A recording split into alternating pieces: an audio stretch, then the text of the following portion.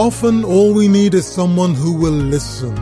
A friend called me last week to talk about something that was troubling her. I listened. Actually, I had no choice because I couldn't get a word in edgeways. She said she was feeling really down and ordered me not to say anything positive that might make her feel better because she did not want to feel better right now. So I continued listening. Eventually, I asked her why she called if she didn't want me to say anything positive. You've got lots of friends who'd be happy to share some negative stuff with you, I half joked. Yes, she said, but they don't listen.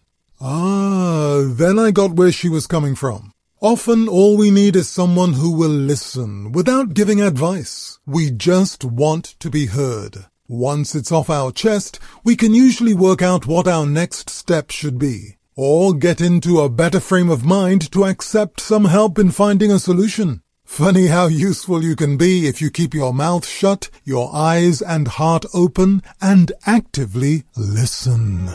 Hope you have a day experiencing many of the benefits of listening.